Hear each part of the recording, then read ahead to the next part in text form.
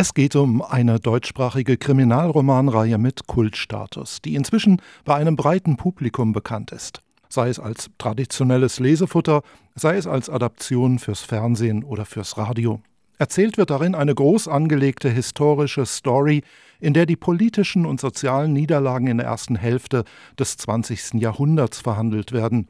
Als da waren der Kampf zwischen Demokratieverfechtern und Autoritären in der Weimarer Republik, der Einsatz von immer größerer Gewalt als entscheidendem Faktor in der politischen Auseinandersetzung, die Etablierung der Macht durch die Nationalsozialisten und die sukzessiven gesellschaftlichen Veränderungen im Hitlerdeutschland vor dem Zweiten Weltkrieg.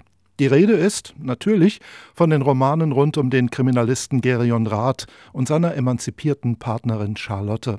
Anhand dieser beiden Figuren erläutert und illustriert der Historiker Volker Kutscher die gerade benannten Niederlagen und schafft damit das Panorama einer Zeit, deren Auswirkungen bis heute von Belang sind. Fans von spannenden Geschichten, die gleichzeitig mit literarischem Anspruch erzählt werden, finden im neuesten Buch von Kutschers Romanserie wieder eine adäquate Lektüre. Das Buch trägt den Titel Transatlantik und es ist inzwischen der 9. Band der Reihe. Der Roman liefert die Fortsetzung von Gerion Raths Lavieren durch die Zeitläufe, routiniert ausgebreitet und auf gewohnt hohem erzählerischem Niveau. Dabei ist es inzwischen natürlich von Vorteil, die vorangegangenen Bücher zu kennen, denn nur so erschließen sich Handlungsstränge und Figurenkonstellationen voll und ganz.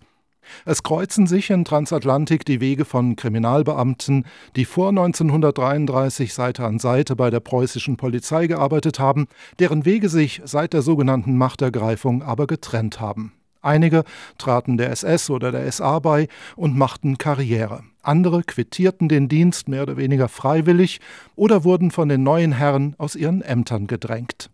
Der ambivalent angelegte Held Gerion Rath gehört zu den Gegnern des Regimes, auch wenn ihm dies nur sehr spät vollständig bewusst wurde.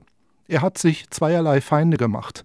Vertreter der Staatsmacht, denen er allzu selbstständig agiert, auf der einen Seite, und Kriminelle, denen er in den späten Weimarer Jahren auf den Fersen war und mit denen er zwischendurch unheilige Allianzen eingegangen war.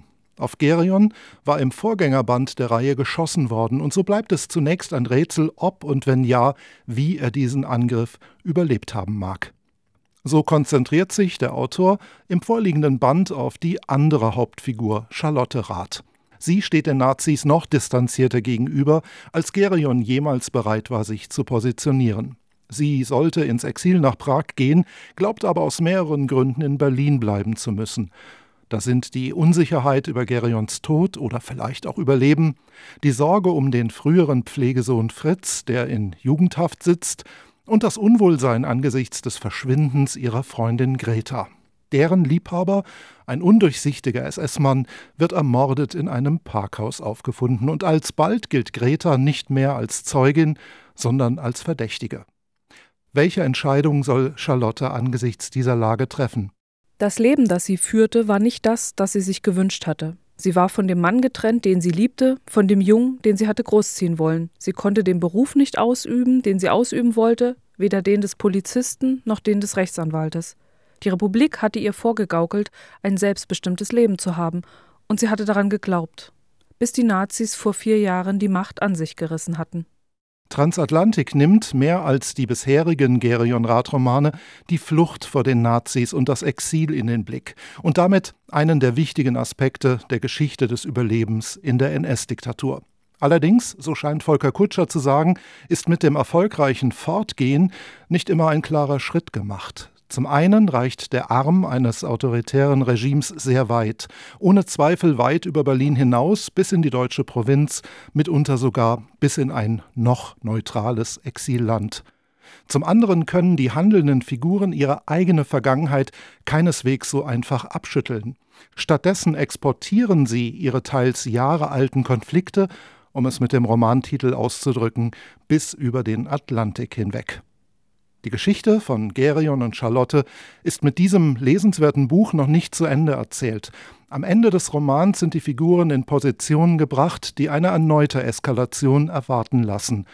Dann wahrscheinlich wieder im NS-Deutschland, das in den Jahren 1938, 39 unweigerlich auf eine politisch-militärische Eskalation zusteuert. Transatlantik von Volker Kutscher, 588 Seiten im Hardcover zum Preis von 26 €. Erschienen im Piper Verlag.